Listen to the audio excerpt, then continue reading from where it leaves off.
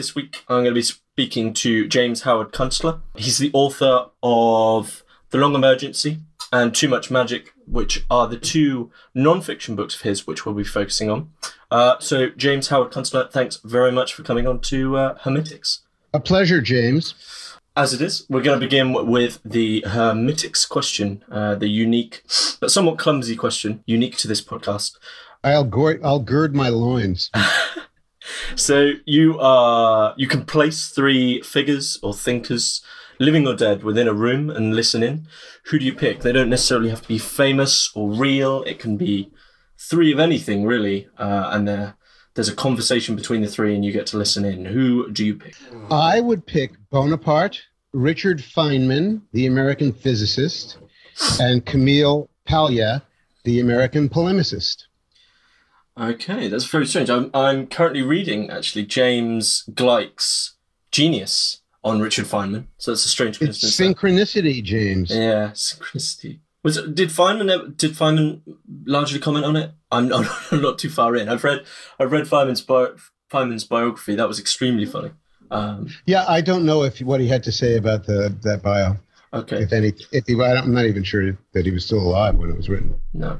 Okay, so Bonaparte, Feynman, and Camille Paglia. Is there a connection there for you? Well, yeah, in a way. I'll try to explain it. They were all characters who very much went their own way. They were all people of high intelligence.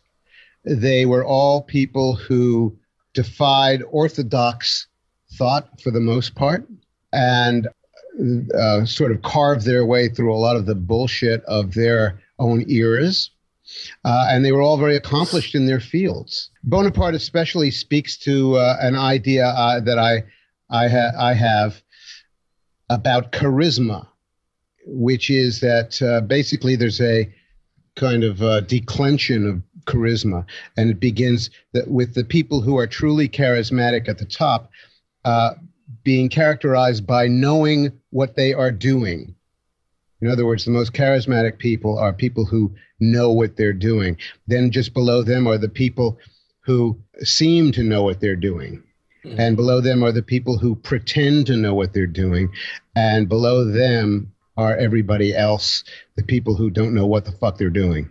And what would you say the percentage mixture of the West now is in terms of charisma?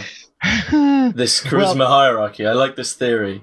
Yeah, I don't think that you can state categorically what you're asking, except to say one of the most remarkable things that we're seeing in the United States and to some degree in Europe, two things. One is the collapse of the thinking class into a kind of idiocy and absurdity. And the other one is the notable and bizarre, mysterious, and strange lack of any kind of good leadership on the scene just about anywhere these days.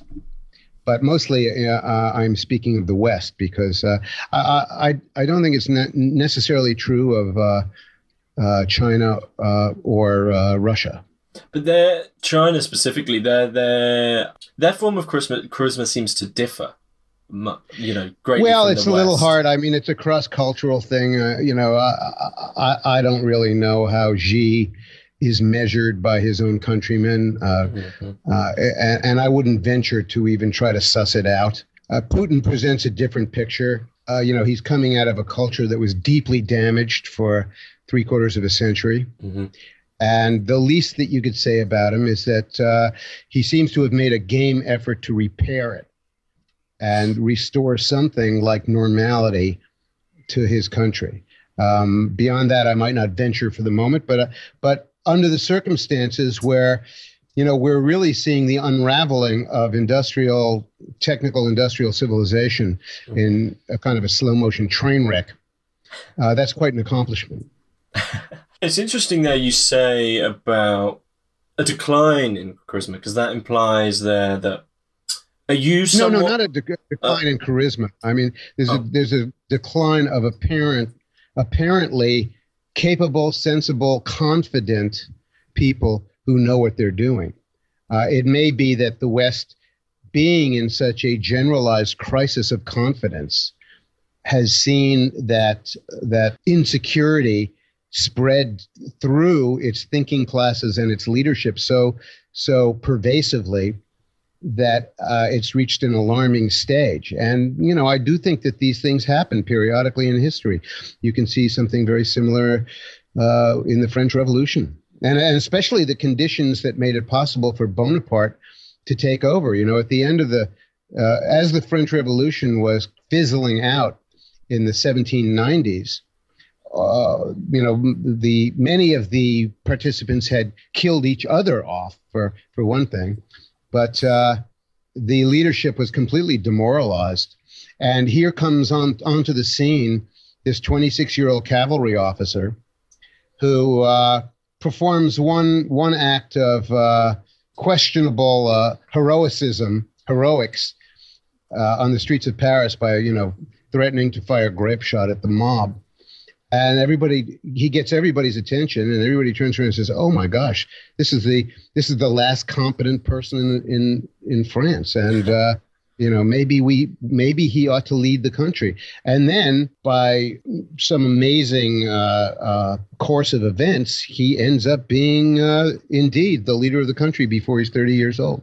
So it's a very strange story, but what's especially strange are the conditions that led to the rise of Bonaparte. And of course, when he did finally get power, it happened that he was an extremely competent administrator. Now, he had a very serious weak spot, which was his proclivity for making war and thinking that war was glorious and heroic and wonderful. And that was his undoing. But before he really went down that path and got lost in it, he was a pretty competent guy. And many of the reforms that he introduced are still present in French government and culture today, especially the basic body of its law. So many might say with that comment that is this almost yearning for some form of competent leadership? Is this a reactionary standpoint in the present, or is it just an acceptance that these things kind of this lack of competence now is just part of a larger cycle that's ongoing? Well, it's both, really. I think it is part of a larger cycle, but I do think that there is a yearning for competency that can address the very pressing problems that the human race faces.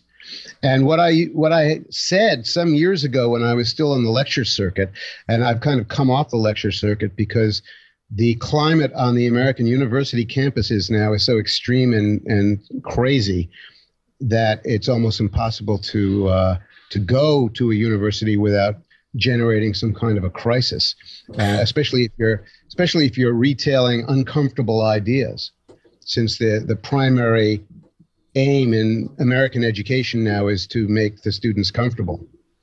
But what I used to tell them was, when I gave my lecture, was we seem to be moving into a time when Americans will beg somebody to push them around and tell them what to do, and give them some purposeful direction, because we have become such a feckless and purposeless nation, unable to address any of the important concerns that we find ourselves in, that it could be viewed as a kind of a fatal condition for the Republic. So the lecture circuit you were in, you comment on this in I believe it's Too Much Magic, where you go to the Google talk and you go to Google and give a lecture there, and they almost just cannot accept this. They basically kind of mumbled that they have technology. Would you put these lecture series along with contemporary Western education,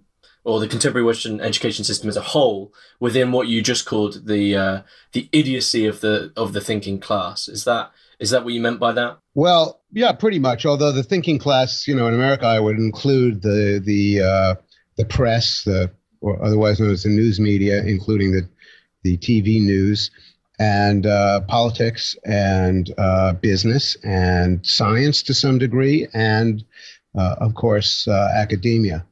And they're just they're as we say, as we boomers say, we veterans of the 1960s, they all just seem to be losing their shit. In what way? In what In shit are they the losing? sense that they have become preoccupied with ideas that don't necessarily comport with reality. And for example, the preoccupation with the tiny demographics of sexually confused people. These have now become, for the left in America, the most important interest group to be served by politics. It's just preposterous. And of course, also a lot of the ideology around it does conflict with what we know scientifically about what constitutes sexual difference. So that's pretty nuts. The whole American Russiagate struggle or crisis or problem is a whole body of bad faith and dishonesty that has never been seen to such a degree in the United States. It goes way beyond any other scandal we've ever had or any other ideological conflict, including the Senator McCarthy struggles of the 1950s and Watergate and the Teapot Dome scandal. And, it's really only comparable to the events that preceded the Civil War. So it's a very disturbing thing. And, what you find basically is a very large cohort of people in the United States who ought to know better, who are acting as if they don't know better. So the whole picture is pretty depressing. I'm not sure how it's going to roll out, but I do think we are at the beginning of a ferocious reaction to that, and it's going to take the form of a lot of former officials going to jail. Mm-hmm. So this completely touches in on the overarching thing here that we're kind of tiptoeing around the edges of, but without stating it in its kind of horrible, bastardized, contemporary chimeric name, which is progress. So this is all under the guise of progress. Perhaps what's happened to that word? Where did this form of progress come from? Where, this exponential idea that things can always be better and under progress. Well, for one thing, it's saddled with a number of assumptions that probably are not true. One is that progress is limitless in the same way that the resources of the earth are supposed to be limitless, in fact they are not. So that's one big problem. I correspond with a Mexican billionaire named Hugo Salinas Price, and he's somewhat of an intellectual, and especially a financial intellectual. But one of his theories about this I find rather interesting. He sees a parallel between the lunacy on the left in the USA and the religious practice that goes by the name of Gnosticism. That's Gnostic, Gnostic. Mm-hmm. And his main point is that Gnosticism is concerned with the transformation of human nature. In other words, the wish to improve the world by transforming human nature and making people into something that they are not quite being right now. In other words, perfecting them. And, I think that really does characterize a lot of the belief systems and behavior on the left. It's this wish to radically transform human nature as a way of making the world a better place. My own position is that we're unlikely to change human nature.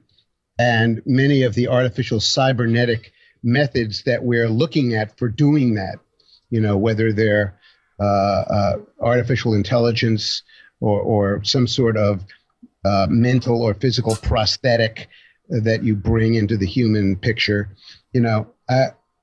I think a lot of those are fraught with peril and we're unlikely to be perfecting human nature, in which case it's more a matter of improving our methods for just dealing with the ordinary vicissitudes of life on this planet.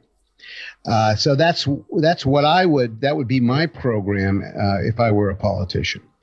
But I think the explanation from Mr. Salinas Price is a good one. Definitely. That's something I've been thinking for a long time, is that the leftists seem to have this unseen wholeness, and everything else that doesn't fit into it isn't of its own opinion. It's just incorrect and a fault in reality that should never have really been in it. They just can't really accept it. But if that's what you see the left as, they're the focusing, on extremely impractical tiny things, which much to the frustration of kind of, well, the majority. What do you see is going on in the right? Is anything interesting going on in the right, or is it purely what we're seeing? Well, I think there is something interesting going on in the right because of what's going on in the left. What is going on in the left is a new form of despotic, tyrannical behavior, this wish to punish people. I believe if you take a good hard look at the behavior on the American left, and I can't speak for the UK or the rest of Europe, but if you take a good hard look at the American left, what you see at bottom, really, beyond all the ideology, is just a desperate wish to coerce other people, to push them around and tell them what to do and how to think. And I find that to be tremendously disturbing, and something that the left itself doesn't seem to notice to be a problem. They're taking on some of the worst qualities that we find in the tyrannical regimes of the 20th century, or even in works of literature like George Orwell. So that's terribly problematical. But one of the reactions to it is that it has bestirred this reaction among the right, which is sort of the rise of what's called the liberty left. The liberty right. And that's not exactly the same as the libertarian right, although they are related. But it's basically the idea that we are now in a situation where our civil liberties are so threatened by cranks, Puritans, witch hunters, inquisitors, and other dangerous characters who we've seen before in history, that it requires a new commitment to civil and religious liberty. It requires a new commitment to liberty from a loyal opposition. And I think that's the best of what you're seeing on the right. There's also in the U.S., in which the right is represented by generally the Republican Party, you're just seeing a kind of a whole lot of fence sitters and characters who are laying back and not really participating and not really committing themselves to anything. They were probably largely a faction of not very principled people in the first place. And I don't know how long they're going to remain as an important part of the party. I think the surprising element of that reaction, though, to the despotic left is that you haven't seen anything equal in virulence on the right yet. You haven't seen the rising up of a really ferocious right-wing party that really wants to go to war with these assholes on campus and elsewhere in politics. And, I think if and when that happens, it's going to be pretty ugly. And it hasn't happened yet. Yeah, that's one of the things Douglas Murray said in his book, The Strange Death of Europe, which was, if the left wants to see a real right wing, all they need to do is keep doing what they're doing. There's kind of larger questions here regarding both progress and the politics, because there's a notion that you bring up, which the left has kind of been bringing, which is that 100% happy endings are possible. I mean, that's kind of a phrase for utopianism, really. But absolutely right. It covers up, to have that, even that possibility, you have to start kind of putting, cement over even concepts of death and in impermanence and suffering, which as we know, and I'm sure you'd be sympathetic to agree, are, you know, that they're just completely parts of life, not only parts of life, but parts of life that you need to kind of get the contrast. Yeah, life is tragic. You know, that, and it's interesting that that is kind of a fundamental rule of the human condition that has been taken out of the college curriculum. You know, it's no longer taught on the campuses that, you know, life is tragic. And by that, it doesn't mean that everything is an unhappy ending. But what it does mean is that, shit happens and there are consequences to the actions that you take. And life is difficult for everybody, including the so-called privileged. Are we privileged? Do you consider yourself privileged? Well, that concept almost didn't really exist until a few years ago. And oddly, it seems to come in the USA from a much older concept that you would have thought it would have come out of there sooner. But, you know, after the Second World War, the people who were not doing well in the society, especially the black and brown people, were labeled the underprivileged. And that label, you know, carried on for 30, 40 years. And it wasn't until, you know, decades later that all of a sudden somebody said, hey, if those people are underprivileged, the problem must be that the other people are too privileged. And that's where that came from. And, one of the things it shows you is the danger of using euphemisms to describe elements of the human condition. And you end up in just a kind of a hall of mirrors of ideology.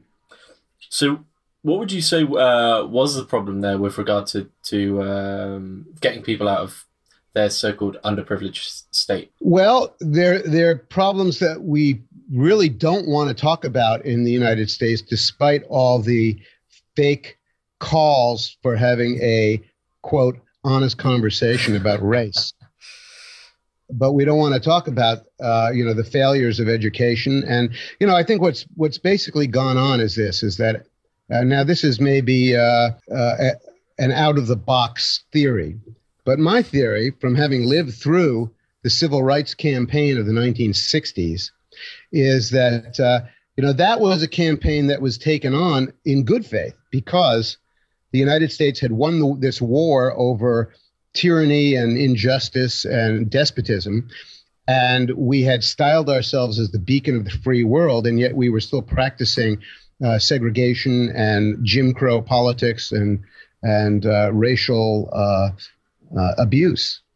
And so we had a very sturdy campaign that went on for 20 years to correct those problems. And they climaxed in legislation in 1964 and 65.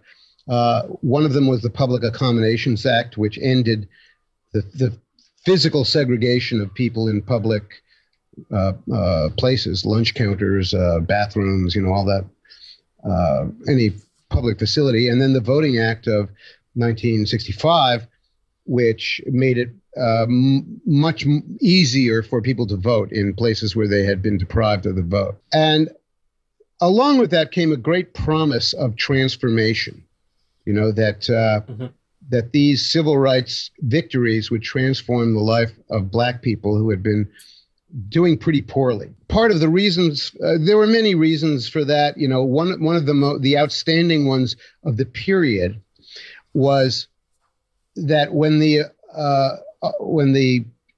mechanical cotton picker was introduced to the South, and it ended the practice of sharecropping, which is a kind of serfdom or peasantry that the Blacks were consigned to after the Civil War. Many of them came up to the industrial cities in the North to find work. And there was a tremendous promise of being able to rise in society, make a good living, make money, educate your kids, get a good job at General Motors, and make a princely salary by the standards of the sharecroppers. Mm-hmm. So this large population of Blacks moved from the South up into Detroit and Chicago and Baltimore and, all the small industrial cities of the Midwest.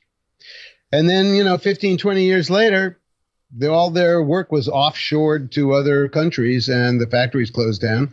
And these people who had been deracinated once from their lifeways and homes in the South found themselves again in a crisis. And so that was a serious problem. But the civil rights era came along with all these promises that their lot would improve.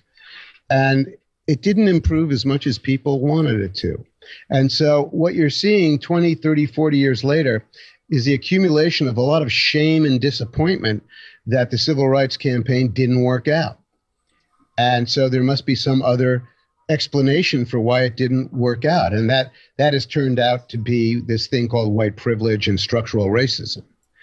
But, what you're also seeing was this, that as early as 1960, the early 1960s, you began to see an oppositional Black culture forming. And it was really kind of crystallized by the character known as Malcolm X in New York. But then the various student movements took it up, and Malcolm X was assassinated in the meantime. And the movement turned into a Black Power movement, so-called. And that became a kind of permanent oppositional culture for Black America, which it has unfortunately been stuck in for about 50 years now. And among the shortcomings of that culture are the lack of interest in a common culture of the rest of the United States, and of lack of interest in some of the things that would make it possible for Black people to do better in this culture, namely things like speaking English correctly, learning how to learn in school and not writing that off as acting white. And, so you end up with a lot of features of an oppositional culture that have been deeply unhelpful to Black people in America. And they don't seem to recognize that it's not working for them.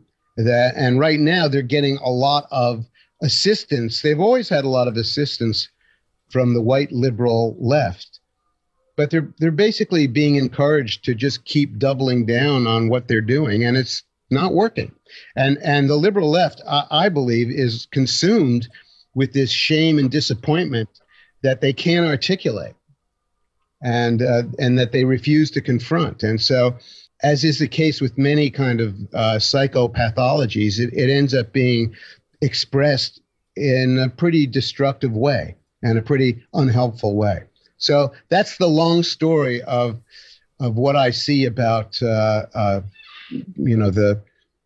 problems of the very poor in America, but in particular Black America. Now, white America, especially white former working class America, has begun to join the oppositional culture. Well, they're developing a different kind of their own oppositional culture, which is based on basically dropping out, being idle, taking a lot of drugs, being violent, and the failure to recognize a lot of boundaries, like sexual boundaries. And so it's become equally problematical. So. Mm-hmm. So there you have it. It's kind of as a whole, if you can even call it a whole, because it's mostly an admixture of various parts, American culture is really in free fall. And it's deeply disturbing. We don't want to talk about any of the real reasons for it. Like the kind of things that I discussed 5 minutes ago would be absolutely verboten in the USA. If you said anything like that on Twitter, you'd be considered, some kind of a terrible bigot and racist, but it's simply a recognition of conditions that we're seeing. Now, I do want to say one thing about what you asked me earlier, mm-hmm. And it has to do with why the ideology of the left has become so untethered to reality, and it was really the basis of my 2012 book, which was called Too Much Magic. And I think that we have entered a culture of wishful thinking. And, it's a phase that we're going through in history. It's an unfortunate it's an unfortunate set of beliefs and ideas and behaviors, but nonetheless, we're doing it. A lot of it has to do with the fact that we are probably secretly very worried about where history is taking us right now. And it's not very well understood by the public at large, especially the economic and financial issues. And so a great body of wishful thinking has grown up around ideas that will allow us to think that we can keep living the way that we're living now indefinitely. And that's really the basis of it. We probably can't keep living this way. A lot of it has to do with our energy supply, about which there is a good deal of dishonesty and bad faith also. But we're probably going to be faced with some epical changes, and we don't want to face them. So we're immersed in these wishful thinking patterns of behavior. That actually connects to the question I want to ask you. Kind of, you made a brief comment about it actually in Too Much Magic, and you note that kind of in what you call the long emergency. You know, what I would say that kind of this is the same as what John Michael Greer calls, you know, the long descent. This kind of slow. It's not a collapse. It's a very slow process of. It's a long emergency, like we're within, but we're ignoring.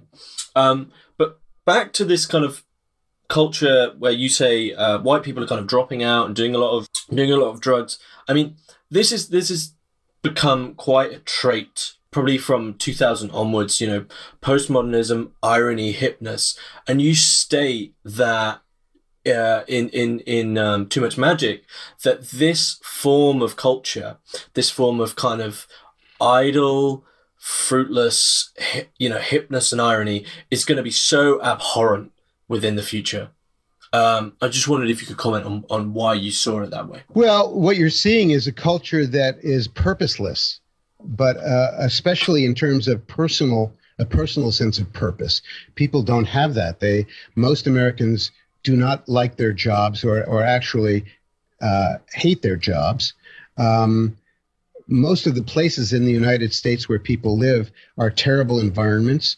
I wrote about all that in my first nonfiction book, The Geography of Nowhere, about the fiasco of American suburbia and how punishing it is to the human spirit and also punishing economically to be immersed in that entropic pattern of existence. And we are entering a period of history where life is going to be much more difficult and challenging.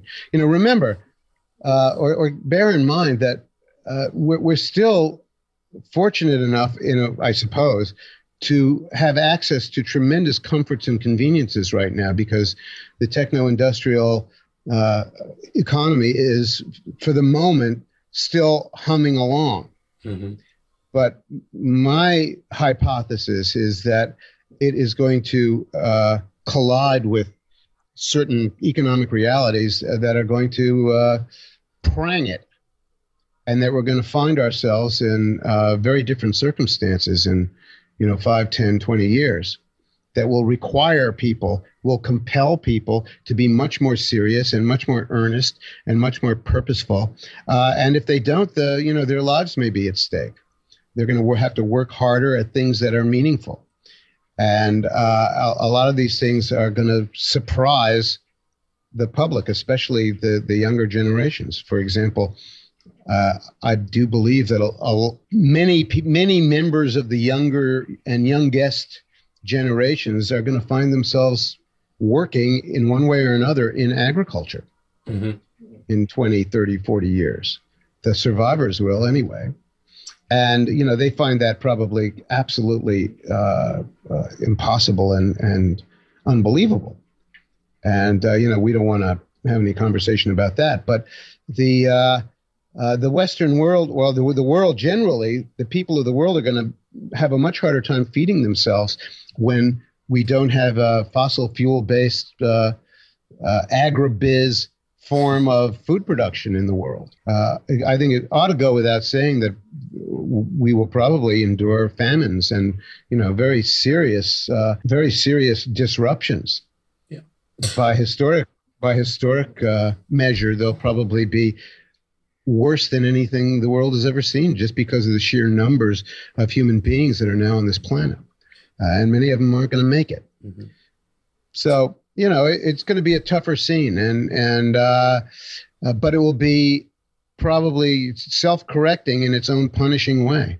Just to put it into perspective, for when you mentioned about, kind of fossil fuel-powered agriculture, I think my statistics are correct when I say that for, mass-produced meat-based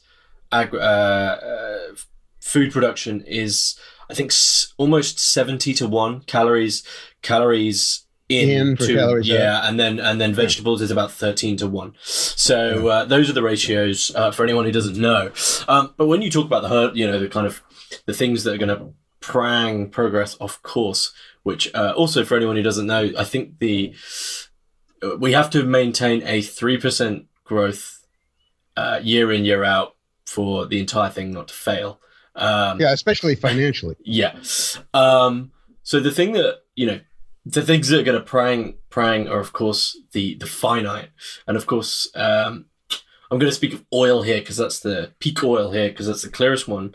I think most of the listeners can look up the theory of peak oil themselves. But what would you say to the naysayers of peak oil? I would say that they're just hoping on a Deus Ex. But yeah, what would you say to those? Well, there are a lot of them. In general, I think you can say that an awful lot of serious people no longer believe that there is such a thing as peak oil. And a lot of that is a result of the so-called shale oil miracle in the United States. Now, the shale oil miracle is based on a recovery and production process that is hyper complex to even an extreme of hyper complexity.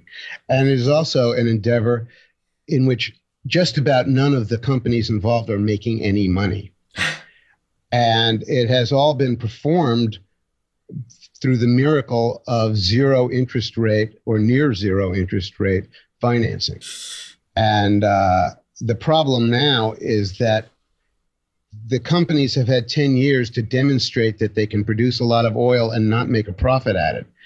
And the problem with that is that they are unlikely to get the kind of financing that they need to continue their operations at the scale that they are still operating at, which tells me, first of all, the shale oil, the whole shale oil endeavor was a kind of a financial stunt and technological stunt. It was very impressive, but I think that it is going to fall apart as quickly as it shot up. Remember, we went from in the United States from producing under 5 million barrels a day and importing something like, 15 million barrels a day to now producing 12 million barrels a day. And now I think we import something like 3 or 4 million barrels a day. So, yeah, we're importing less. We are not energy independent. But the rise of that tremendous rise to a new American production peak of 12 million plus a day is happened so quickly that I believe that on the downside of it, it's going to happen equally quickly and be a really crushing and disrupting disappointment for this country and for the world. Can I ask if you have specific dates at all? Well, about all I could really commit myself to is saying that, look, the shale oil miracle shot up from like 2008 to 2019. It's basically been a 10, 11 year arc to that thing. I can see it falling apart more quickly than it went up, which means less than 10 years. Because once things really start unraveling, they tend to go down faster than they went up. I mean, that's certainly true of financial markets.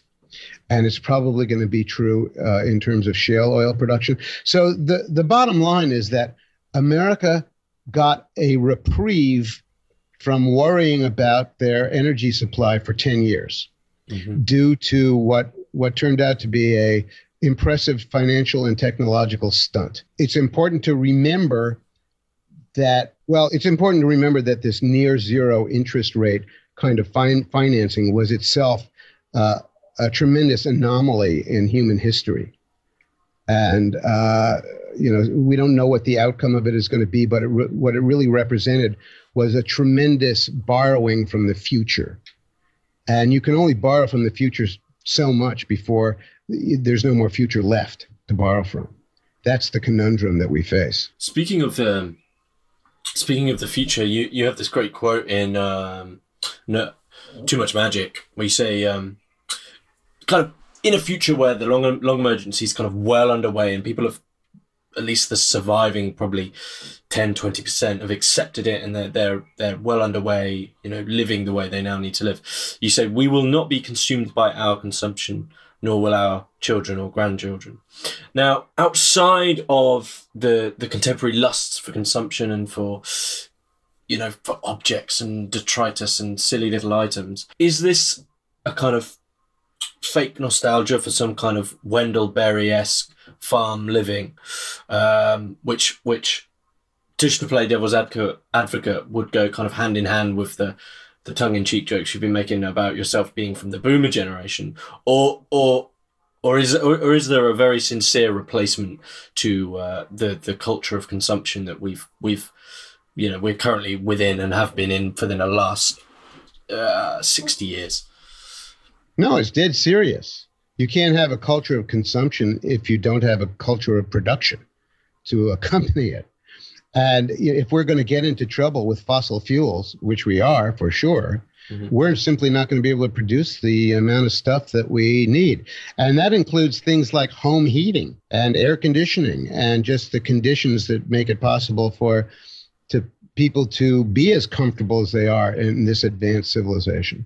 But it also extends, of course, to things like food and tools and just about any other produced, manufactured good, whether it's furniture or books or artwork or anything. So what I think we're really talking about is we're just going to have a whole lot less.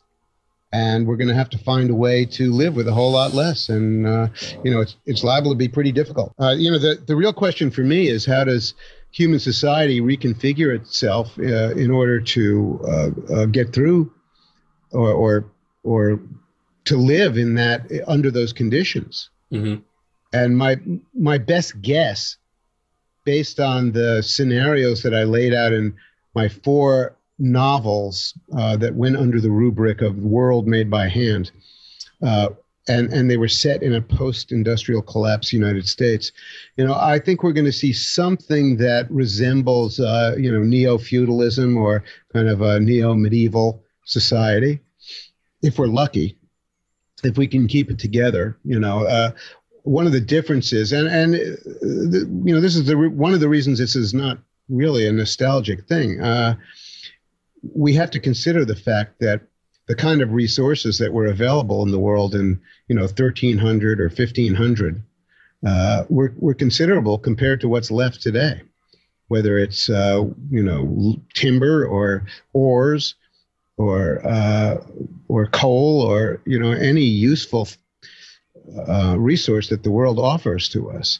And there are things that are going on now that are quite scary in terms of the ecological damage that we've already incurred.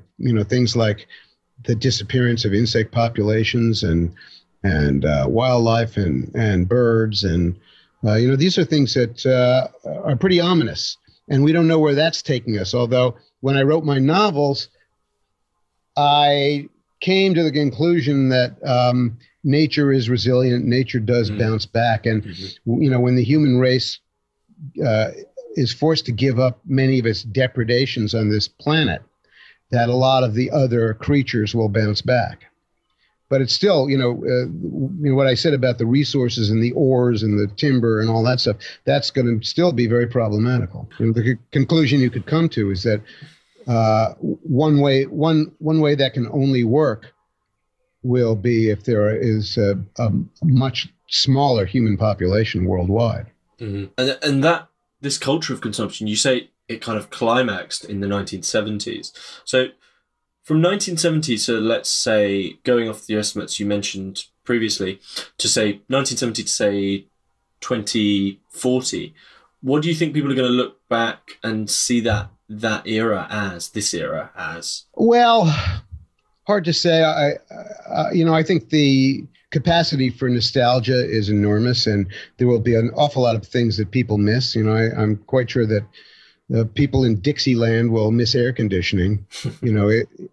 Dixieland, that is the southeastern states in the USA, was kind of an agricultural backwater up until about 1960. And it's no coincidence that the rise of southern cities and the rise of southern business culture and its commitment to the global economy was that it happened largely because of air conditioning. And it made it possible for people to live in these places, which were really quite uncomfortable places to live otherwise. So, they'll probably return to becoming agricultural backwaters in the future, and people will, sit back and think nostalgically about the days when they could just sit in the air conditioning and watch television and be comfortable.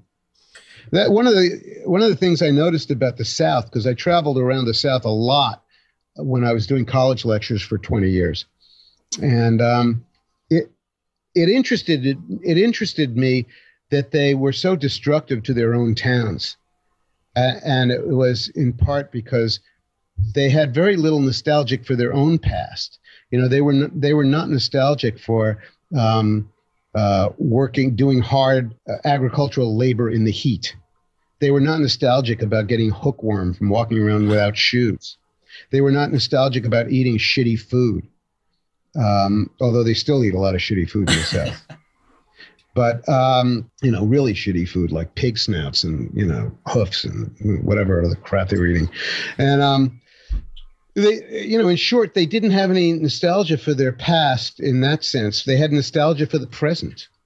They were deeply committed to the culture of, air conditioning, night baseball, cheap snacks, motoring, all the things that make up the matrix of contemporary American life. They were deeply committed to that, and they were not committed to their own history. But they're going to find themselves back in that uncomfortable history, and it's going to be interesting to see how they cope with it. Just saying. You've commented a couple of times now on kind of quite a few times on kind of the work that we're going to have to kind of go back to. People, there's not going to be filler jobs anymore. The jobs that Dmitry Orlov calls the embroidery on the fabric of society, marketing, things along those lines, where when you pull it, once you've pulled it apart, there's nothing left. Whereas you pull apart a farming, what are they doing? They're farming food to eat, there's still something there. Is this a boomer yearning for the younger generations to finally all pull up their bootstraps? Well, it's hard to say how much it may be tinged by that. I don't really know, because one of the things about me is that I don't happen to have children, despite being married more than once. I just didn't produce any children. So unlike some of my other contemporaries, I'm not really communing on a daily basis with millennials. I'm not really tracking their woes and sorrows and joys and what their experience is like, although I pay attention as much as I can to what's around me. I'm saying the things I'm saying because I think that they represent the destination of this journey that we're on, at least the next stop in the human project. And I think the next stop is going to be a timeout from techno-industrial progress. It may be a very long one. It could even conceivably be a permanent one. We don't know yet. But I think that's what we're heading into. And a lot of the assumptions, getting back to the main core of what we've been talking about, a lot of the assumptions about how we are living now and how we're going to live in the future are based on the idea that techno-industrial civilization just keeps on chugging along. And I don't believe that. I think that it is a story with a beginning, a middle, and an end. and we're closer to the end than we are to the middle. And when that happens, it's going to incite a whole new regime of thinking about what human progress really was. And personally, I think that the techno-industrial regime, which I would date back, if I had to date it, I'd just say, well, from about 1800 on, I think that will prove to have been a historical anomaly. And historians further into the future, when sitting around their campfires, will regard it as a historical anomaly and not necessarily a permanent installation of the human condition. And this destination that we're heading towards, do you have any somewhat clear advice for generations who are going to be experiencing it firsthand? Yeah, I would say learn as many practical skills as you can. There's a lot of information out there right now in books, and even while we still have it, the internet, YouTube, etc. Plenty of how to do this and how to do that. There's just tons of it. I think that young people need to make a very thoughtful calculation about where they're going to live, because there are going to be some parts of the now inhabitable world that are going to be different in one way or another, or even if they're the same, they may not be habitable under newer conditions. Like in the USA, the southwestern cities of the USA, like Phoenix and Tucson, and even Los Angeles, are places that are unlikely to thrive in the future for practical reasons. It's not easy to grow food in Tucson and Phoenix. In fact, it's quite difficult. It's a desert. And their water supply is an artificial water supply. They're dependent on motoring. None of those conditions are going to, all of those conditions are going to be challenged. So people who think they're going to be able to live in Phoenix, Arizona, better think again. As far as Europe goes, well, for one thing, we really don't know. It's hard to say what is going on exactly with the climate and exactly where it's taking us. I wrote in those two books that you cited of mine that, we might be concerned about what's happening with the Gulf Stream. And that might be a harbinger of colder times for Northern Europe, probably making it much more difficult for people to live there in large numbers. So we don't know.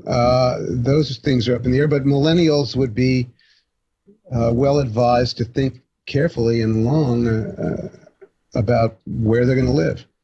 So where they're going to live, what they're going to do, what kind of ideas they're going to adopt, how they're going to preserve much of the knowledge that we already have that's liable to get lost. Another strange feature of the time we live in is the assumption by apparently a lot of people that the internet is also a permanent installation in the human condition. And many of those people who believe that don't seem to be paying attention to how fragile the electric grids are in various parts of the world, including the United States. And, if you don't have dependable electric power, you're not going to have much of an internet. So don't necessarily assume that is now, part of the human condition. I have no confidence at all that we're going to become a world of automation and robots and AI. I don't think we're going to get to that. I think we're going to lose our shit before that happens. And it would probably be a good thing if we did. Unless there's anything you feel that we could have touched on, or anything you don't often get to comment on that you'd like to speak about. Well, the only thing that I have to say for myself is that I've been concerned with issues that are very scary to a lot of people, and in some cases even offensive, and they're difficult issues to grapple with. They're pretty fundamental to what's going on with the human race right now and our ability to carry on this project further into time. But personally, I'm not a depressed person. I'm a pretty cheerful guy, and I found a way to find meaning and purpose in my own life, even under ominous conditions. And I urge other people to understand that the joy of just being here on this planet is going to continue. Life may be difficult, but we're going to find reasons to live and purposes and things to believe in and things to be joyful about. Are you a religious person at all? Not in the least. I was raised in a religion-free household, and I don't have an animus against religion particularly. Well, I don't know. There are elements of it that I'm kind of an opponent of. I'm not into inquisitions and witch hunts and other things like that. But I'm not against them. But I have managed to find my own purpose and meaning in life without becoming immersed in pre-cooked belief systems. I think that's a good place to stop. That's all right. Thanks very much for coming on. You're quite welcome, James.